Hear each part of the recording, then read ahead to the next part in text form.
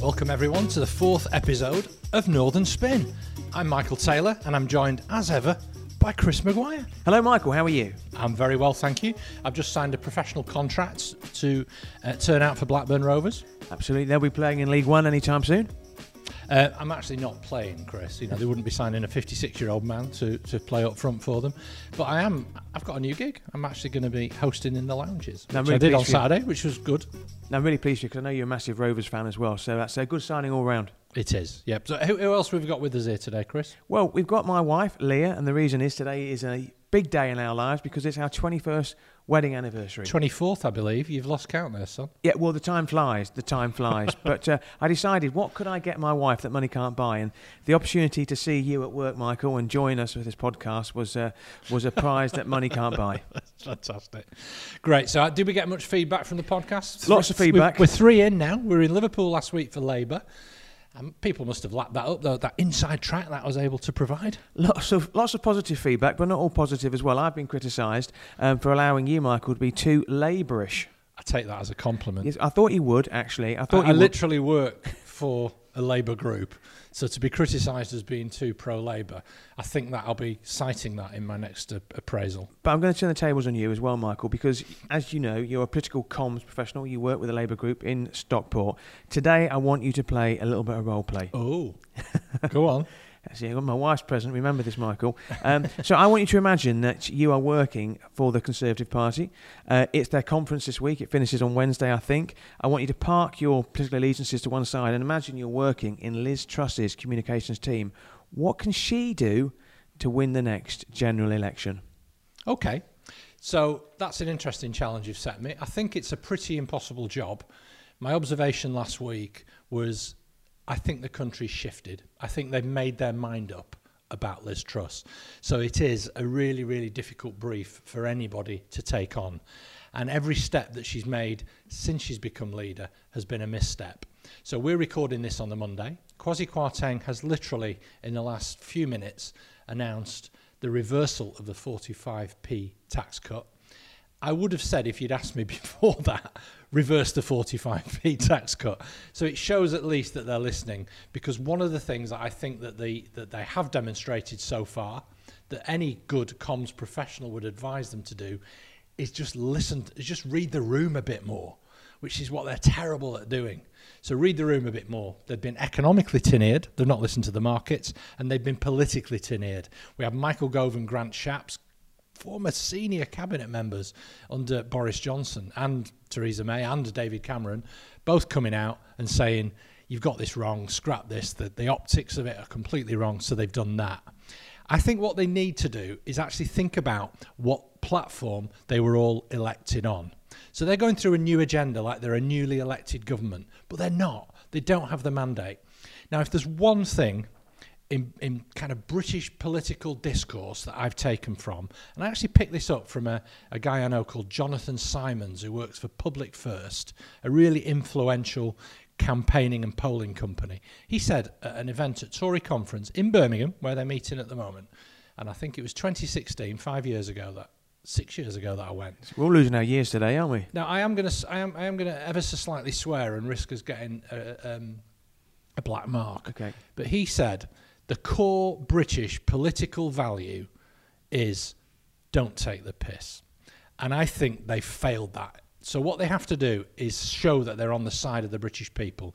So the first thing they should do, as I've said, reverse the 45p cut. They should also revert back to the manifesto they all got elected on with their 80-seat majority, which was get Brexit done, which they've done, but also start appealing to those northern red wall seats where they were actually, which was the difference between them and Labour. They haven't done that. And what they did with that fiscal event 2 weeks ago, they got it all the wrong way around. Yeah? Good communicators would have led on the good news, not the bad news, not the stuff that was going to go down badly, like bankers' bonuses and a 45p cut. Cut to the rate. What they should do is really emphasise that we are investing in your communities. And if you think back, when she went on all those radio interviews, which we'll talk about later, and I'm really interested in your perspective as an experienced local regional journalist, she should have gone to Leeds and Middlesbrough and Blackburn and all those different all those different radio stations and said, here's what we are doing for you. To go through the press release and say, I'm coming on your radio station today because I want to talk about how this government is investing in your area. So they should do that immediately to get people excited about the investment that they're making through infrastructure plans. So that's it in a nutshell. I wouldn't be surprised, Michael. You've already got the gig at Blackburn Rovers. If you get a call from Liz Truss's office now, wanting you to be her, head of comms, I would rather gouge my own eyes out. My view would be this: actually, if I was to flip the tables and say, Chris, what would your view be? And I think you're right, incidentally. I think they had to do the U-turn on the 45p highest rate of income tax. I think the banker's bonus, they can't turn on that, even though a lot of people think that was the optics of that were really bad as well. The analogy I always use is that the role of a government and the role of a leader is to pour water on a fire. That's their job. So when there is a controversy, when there is an issue that suddenly erupts, your job is to try to allay the fears of the market. And what Kwasi Kwarteng did with his mini budget, his fiscal event, call it what you will, was they effectively poured fire on those flames. Because a lot of the problems that the UK have got at the moment, they're not down to the government. You've got the Ukraine crisis, which has forced up energy costs. No. Listen, you need to hear me out. Once again, naked Tory propaganda. No, once again, I'm blaming this on Vladimir Putin. I'm not a Tory, whereas you are a Labourite. Factamento. But the point is that the rising energy costs, the rising petrol prices, the rising inflation costs, that's not all down to Liz Truss and Kwasi Kwarteng and the Conservative government. It's absolutely not. Their response is that what you're saying? The point I'm making is this, is that when they announced that fiscal event, that fiscal announcement a week ago last Friday, what they did is they poured petrol onto those flames. So suddenly you got this run on a pound. Suddenly you got, you got inflation going up. Suddenly you got the interest rates. People talking about doubling of interest rates as well. And there was that announcement, there was that lady on Newsnight saying that she was a first-time buyer and the interest rate she was quoted had gone up from 4% to 10%. Yeah. And the optics of that look absolutely dreadful. And I just thought, once again, if you are in government, you have to say to yourself, is what I'm doing going to pour water on this fire or is it going to pour petrol? And if it's the latter, you can't do it. Yeah, I think that it's blown up in their face, frankly. So what practical measures would you recommend, especially in relation to the North? I've mentioned putting a much higher emphasis on infrastructure projects. We have Jake Berry, who's a very prominent Northern he's an early adopter of the Red Wall, isn't he? With Darwin and Rossendale as his constituency. He's been advocating people should just either dip into their savings or, get this, go and get a better job. I mean, try saying that to nursery school attendants. Say that to teachers, people working in the NHS. Go and get a higher paid job to pay your fuel bill. I think that reinforces, that this is the nasty party and they're back. I read a report that said there were 97 mentions of levelling up in the party conference. The problem is that in the programme. If I said to you, what have they done in terms of levelling up? You'd struggle. Now I'm going to put you on the spot. Now, Simon Clarke, Secretary of State for Levelling Up. What has he done so far with a levelling up hat since he was appointed? Well, there was an interview in the Times at the weekend that he did where he didn't really speak very much about in investing in these infrastructure projects, or maybe the journalist forgot or omitted to include it in the article. Instead, the Times, pretty much a Tory-leaning newspaper owned by Rupert Murdoch, led on. There's more cuts to come to every government department. That's shocking. That is actually going back on all the promises that Boris Johnson made when this Tory government was elected in 2019. The problem the government have got... that's what Simon Clarke, the Secretary of State for Levelling Up, has done. Is they've been forced into a corner. They've forced themselves into a corner with this tax-cutting agenda, because obviously what they're going to have to do, they're going to have to try and save the money somewhere, so there'll be more budget cuts. One of the interesting things is whether or not they're going to put the benefits up in line with inflation, because if they don't do that, that's going to be bad news for the North. Simon Clarke, as far as I can see, has done a little more than retweet Liz Truss's tweets. Now, I might be doing me a disservice, but I'm not seeing him talking about what he's doing in terms of levelling up, especially in relation to the North. No, I think they've abandoned the agenda, if I'm honest. John Stevenson, the new chairman of the Northern Research Group, who took over from Jake Berry. He needs to be given a much higher profile. But it's not for them to give him a high profile. They're like the ERG, which was the European Research Group, which was a bunch of kind of recalcitrant, slightly hostile right-wing Tory MPs who were desperate to get a hard Brexit. The Northern Research Group is meant to be like a group of backbenchers who are advocating for more action on the Red Wall, maybe advancing the cause of devolution. It's for John Stevenson to give himself a high profile. I'm not going to offer my services to him either, though. Well, I mean, he would be welcome to join the show. A couple of things. I tell you what, though, if they don't take decisive action, then that National Research Group is going to be a lot smaller come the next election than it is at the moment. Yeah, it is. Some other things I think we need to see is, we've spoken about Avanti West Coast. The franchise is due up for renewal on October the 16th. If they don't renew that franchise, that's the easy bit. They've got to come up with a replacement that's better. You would think it can't be any worse, because the rail services right now are in a state of absolute crisis. Yeah, there's another strike down Saturday, wasn't it? Yeah. And there's more to come all the way through October. I'm hosting a couple of events this week, and they're planning around the fact that there are rail strikes. And I said it would be easy to plan when there isn't, because there are so many at the moment. That's the feel of it. Liz Truss promised to complete Northern Powerhouse Rail when she was campaigning to become the leader of the Conservative Party. We need to see some evidence of that, because she's only got 2 years in office at the moment. And actually, this is another optics, right? We need to see and hear less of Jacob Rees-Mogg, Michael Fabricant. But he's the business minister. And Labour have got a very, very good business minister. I would say that because he's a friend of mine, Jonathan Reynolds. Do you pick that name off the floor and you accuse me of name dropping? But I don't. But please. But you know, We've spoken on this podcast before about the importance for Labour to win over the business community. We've had people in the business community messaging you and saying I'm too Labourish. And yet the Tories have appointed Jacob Rees-Mogg. I mean, she could sack him, just as she could sack Kwasi Kwarteng. Yeah, that might go down quite well if they are such terrible communicators. They've made their bed. The thing is that, we're talking, we are the NorthernSpin. We want to try and be the voice for the North. I don't think Jacob Rees-Mogg comes across as the voice of the North.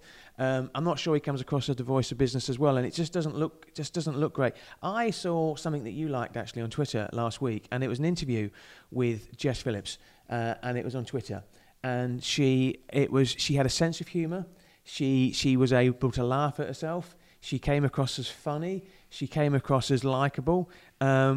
Everything that Jacob Rees-Mogg doesn't. He doesn't come across as a man. Who was that interview with? Was it with Owen Jones? Yeah, absolutely. Yeah. And he came up with an agenda talking about, the Labour Party's not being socialist enough. It's ignoring its left wing. Yeah. I retweeted that. You did, with saying, Alexa, show me an example of someone having their arse handed to them on a plate. But even I laughed at that joke, and I like a good joke. The point was, though, is that Jess Phillips came across as a real person, and Jacob Rees-Mogg doesn't come across as a real person. Michael Fabricant, and I say this as somebody who's got dreadful hair. Me personally, I've got a dreadful hairstyle. Let's be honest. It's my own colour, and I just don't think the Conservatives come across right now as very real. No. So, Chris, I'm going to put you on the spot now. Despite all the advice that I've offered for Liz Truss, can the Tories win the next general election? Would you be an advisor?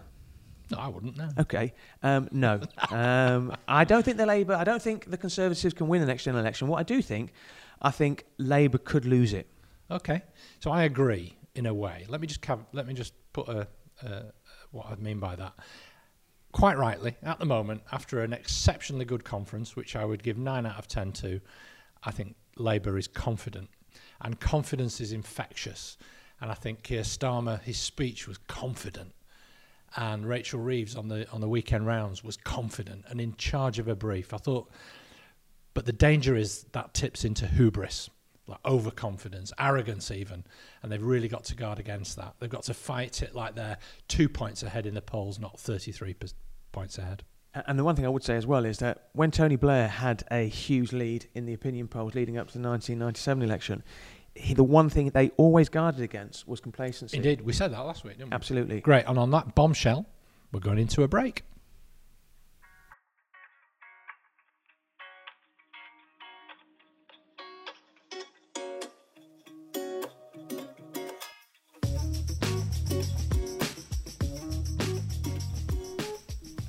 Welcome back, Michael. Liz Truss's car crash interviews with BBC radio stations highlighted two things for me. The first was the importance and the perils of politicians looking down their noses at local journalists. And the second was the arrogance of people like Paul Mason, after describing the round as a Operation Rolling Partridge, predicting that a bunch of, I quote, sleep-deprived, non-expert presenters will throw her soft questions while she dodges the heavy hitters. You listened to it, as I did. What did you think, Michael? I think Paul Mason owes Graham Liver and many other presenters on BBC local radio an apology for that, because they proved that they actually turned up with their A game. Every single one of them completely floored Liz Truss. It was all her worst characteristics. She's tin-eared, she's arrogant, she hasn't done the preparation. You could literally at some points hear papers being shuffled across the desk from advisors, giving her that it's going to be used in PR and comms masterclasses in years to come as how not to deal with radio interviews. And again, I was really, really proud I was proud to have ever worked in the journalism profession, to have seen what those interviewers did. It was brilliant, actually. You're good mates with Graham Liver, BBC Radio Lancashire, aren't you? We are. We're both from Lancaster. Both our dads worked together as milkmen in Lancaster. And I've been to Rovers matches. I think I went to the 1987 Full Members Cup final at Wembley with Graham. He's a lot younger than me. I know I look younger, but yeah. I mean, Paul Mason loses a lot of credibility, though, doesn't he? Oh, completely. Yeah, he's made an absolute fool of himself there. But let me just, terrible comms again. They didn't try and lead on any of the local issues that they're doing in each of those communities. And in particular, there's a question that you wanted to raise last week about fracking. Yeah, absolutely, yeah. So that Graham Liver pulled her up on because she didn't know the detail of where fracking is. And the question I put out on Twitter last night ahead of this chat today, Chris, I'm interested in your view, is anybody in favour of fracking? I don't think anybody. I've just done a Liz Truss type pause then, and I don't want our friends at What Media, who produce this fantastic podcast, to edit that out. That pause was deliberate. I hosted, and I've hosted lots of business events, and I hosted one about 4 or 5 years ago, and there were protests outside from an anti-fracking group, and there were about 100 businesses in the room, and I asked a question. I said, right, how many people in the room are in favour of the principle of fracking? Of around 100 people, how many hands went up against it, would you say? Don't know. 10%? 2. Really? 2, yeah. So the vast majority of people in the room were in favour of the idea of fracking. The problem with fracking is nobody wants it on their doorstep. No. And actually, I'm not sure the case for fracking has been made. No. Now, if I was working in Liz Truss's comms department and I knew I was going to be interviewed by Graham Liver, I would A, have a little gag lined up about Blackburn Rovers, and B, I would say, right, he is going to be all over fracking. It's a big issue in Lancashire. He's going to ask you questions on fracking, and when she was asked questions on fracking, there was almost a bit, hang on a minute, that's not fair. You're asking me questions about something I don't know anything about. Despite being Prime Minister. Yeah, because what BBC Radio does is it goes down to the local. It's like when there's snow in your area, in your kids' area, you listen to the radio to find out whether or not your school's on. Yeah. But what that does is it takes you out of your Westminster bubble. And she was ill-prepared. I thought, if she was a boxer, and she went into a fight and she had 8 rounds to fight, each one of those with a different BBC radio station. She was knocked out probably in 6 of those rounds, and she was given a standing count in 2 others. I just thought it was poor. And I know I got called up by somebody who said that, I'm allowing you to get your Labour tendencies out too strongly and I need to bring you into line. Go on, defend that. Defend it. I can't defend it. I can't defend it. And I can't criticise you because they use the term car crash too often. But it was a car crash series of interviews. I think the thing that was wrong, and people forget this. They hear the interviews and they hear what's being done, but they forget the fact that the previous 5 days she'd gone to ground. She'd not been heard of since Kwasi Kwarteng's fiscal announcement. The last from Leeds said, "Where have you been?" Yeah, it's just brilliant. Yeah. It floored her, didn't it? I think. And she also said something which was actually wrong. She said no one will pay more than £2,500 in energy bills. That's wrong. That's a total misunderstanding about what the energy cap is. what I find really interesting, actually, is that I listen to lots of podcasts in the same way. Hopefully, people listen to our podcast, Northern Spin. But one of the podcasts I really like is Newscast with Adam Fleming. And what they did is, after those interviews, they packaged them up and they produced a special newscast program. So people like me who maybe didn't listen to him live could listen to him. What they did that was really interesting yesterday is, this is Sunday, they did the interview with Liz Truss. It was Laura Kuenssberg, your favourite journalist, and they sent that out afterwards. So I think, in a sense, the BBC, they've got to be seen as even-handed for obvious reasons as well, but they're not ignoring things like that, and those BBC interviews got a big audience, and they played out well on Twitter as well, because people sliced and diced it, and some of her answers and some of her embarrassing silence, it was a disaster. So you said my favourite journalist there. You're implying I don't like Laura Kuenssberg.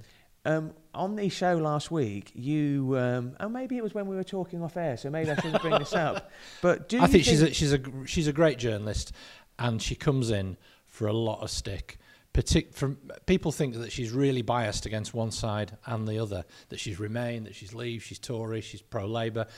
She interrupted Rachel Reeves a lot. She does demand that Labour justify their tax and spend plans, which I think is a reasonable question to ask. I think she's a good journalist. Yeah. She's rather obsessed with the minutiae of Westminster.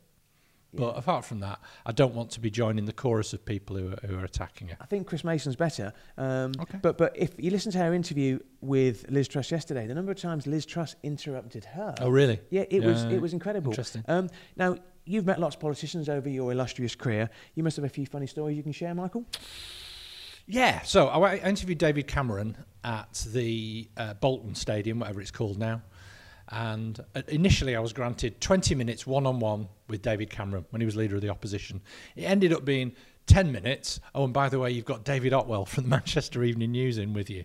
And basically we had one question each. We'd negotiated before. You go first. We tossed a coin. I went first. And my question was, you've criticised the nationalisation of Northern Rock. What would you do? And David Otwell went, ooh. And Cameron went, well, I don't think it's the place of the government to be owning banks. And I thought it was a killer question. There was that. I interviewed George Osborne many times. I think you did as well, didn't you, when you were at Insider? I just thought for a second there, Call Me Dave Cameron was actually in the room on this podcast. So good with your impression. I've interviewed George Osborne three times, and I interviewed him twice, I think, when he was a Shadow Chancellor, and once when he was in post. He's an interesting character, because if I say, do you like somebody, his passion for the Northern Powerhouse was genuine. It absolutely was as well. I interviewed him in Chorley, and he came the week before. Well, he was given a tour with the guy called Alan Cullen, who was a prospective parliamentary candidate for the Conservative Party, who was up against Sir Lindsay Hoyle, never going to win it. And he walked around Market Walk and he walked around Chorley, and nobody recognised him at all. Nobody. And then the following week in Market Walk, Peppa Pig turned up, and there were 1,000 screaming kids. So I did this story in the Chorley Guardian, because I used to edit it, and I had a picture of George Osborne walking with Alan Cullen with nobody around him, followed by a picture of Peppa Pig with 1,000 kids screaming. And I said, a week's a long time in politics. Now, it's fair to say the Conservative Party didn't think that was very funny. Very good. Good. Well, you get full marks for that. Someone could almost accuse you of being too Labourish for doing that, Chris. Well, we'll find out, won't we? So let's go for a quick break, and when we come back, we've got a few quick-fire questions.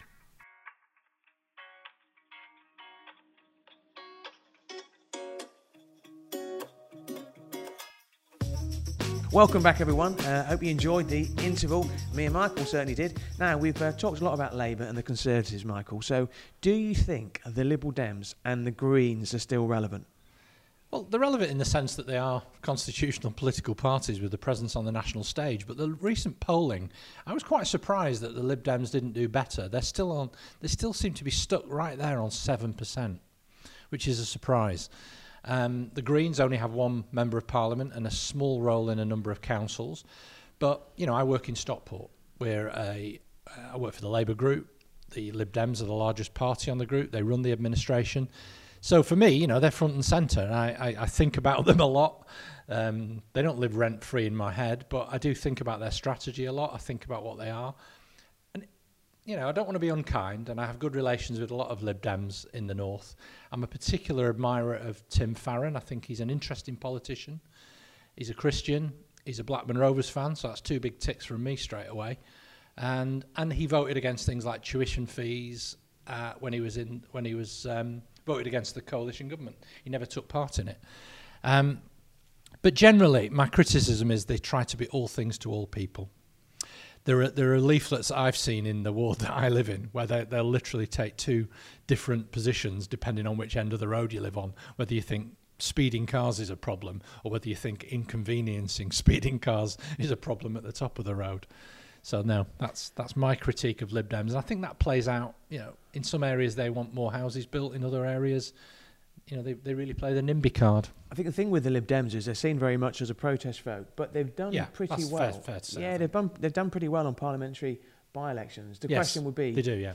When it comes to the next general election, whether or not their vote will hold up. I'm not sure. I had an idea that coming out of the last general election, I wondered if there was a kind of a political profile of a person.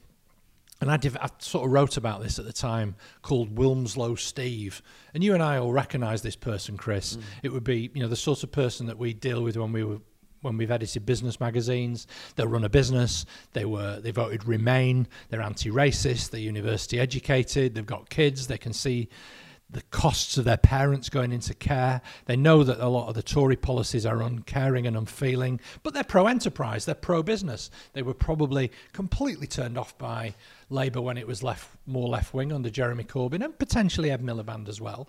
And particularly concentrations of that type of voter in the south of England and prosperous areas of the north could be tempted to tactically vote Liberal Democrat in order to get to keep the Tories out. I'm not seeing that that's rising. If it is, the Lib Dems could be on 30, 40 seats in the next general election, and they could be a minority partner in a progressive government. That's one of the theories. Labour look a little bit further ahead that they don't need that anymore. No, I think you're just not hearing their voices. And if I said to you, can you name as many Lib Dem MPs as possible? I think I for one would struggle. Can I talk about something which is close to my heart, which is planning? Planning, yeah. Wow. Absolutely, because you're not trying to get an extension on your house, are you? No, I'm not. No, at 10 bedrooms, it's big enough, Michael. But no, Liz Truss has made a big play on shaking up planning, and this is a big issue. It's a big problem for the Conservative Party as well. Kwasi Kwarteng hinted that these new investment zones will see a relaxation of planning laws. The problem with planning is it moves at a glacial pace. Now, the Tory shires won't vote for encroachment into Greenbelt. They performed really badly at a by-election, and their stance on the Greenbelt was given as a reason why. But I want to talk about something much closer to home. As you know, I live in Lancashire. I'm passionate about Lancashire. I live in Chorley. There's a 65-hectare site near me where I live called Lancashire Central. It's the Lancashire Central scheme. It's in Curedin. If you don't know that part of the world, it's where the M6... It's where the M6 meets the M65. Yeah, absolutely. Yeah. It's the bottom of the M65. Now, back in 2012, I was given a tour by the then leader of the Lancashire County Council, Jeff Driver, who is a Burnley fan, I believe, and he's been in the news a lot recently. And he showed me a strategic vision, because I'd just taken over as the editor of Northwest Business Insider, following in your footsteps. And he gave me this tour. He took me to Leyland. He showed me the business park in Leyland, and he took me to this area, which was called as Curedin, at the bottom of the M65. And he was pointing at it. 10 years ago. This is 10 years ago. This is 2012. This is 2012. He said, Chris, there's going to be this vision of this strategic employment site. It's going to be absolutely amazing. Why isn't there? And you get these big signs. You get these big signs talking about, these plans that the county council are going to deliver. 2018, there was IKEA going to anchor this. It's going to be a retail park, actually. And IKEA were going to anchor this retail park. And then suddenly, on the eve of it, they pulled out, said it was the wrong time. And then everybody else who was going to join on the back of IKEA said, actually, that's made me really nervous. Right. I'm not going to go either. Why is that a planning issue? That's a commercial issue, But the point was, that was 4 years ago. They just felt it was the wrong time in 2018. This is IKEA to commit to it. So in the last 4 years, bearing in mind it was 10 years ago since Jeff Driver gave me this tour of this green field, and it's 4 years ago since IKEA pulled the plug on this deal. It's now come back again. It's going to be an employment site. But for that to happen, there's got to be a lot of infrastructure work carried out by Lancashire County Council. Now, This is the problem, okay? Because you can't deliver it until the roads around it can literally deliver, access to that site.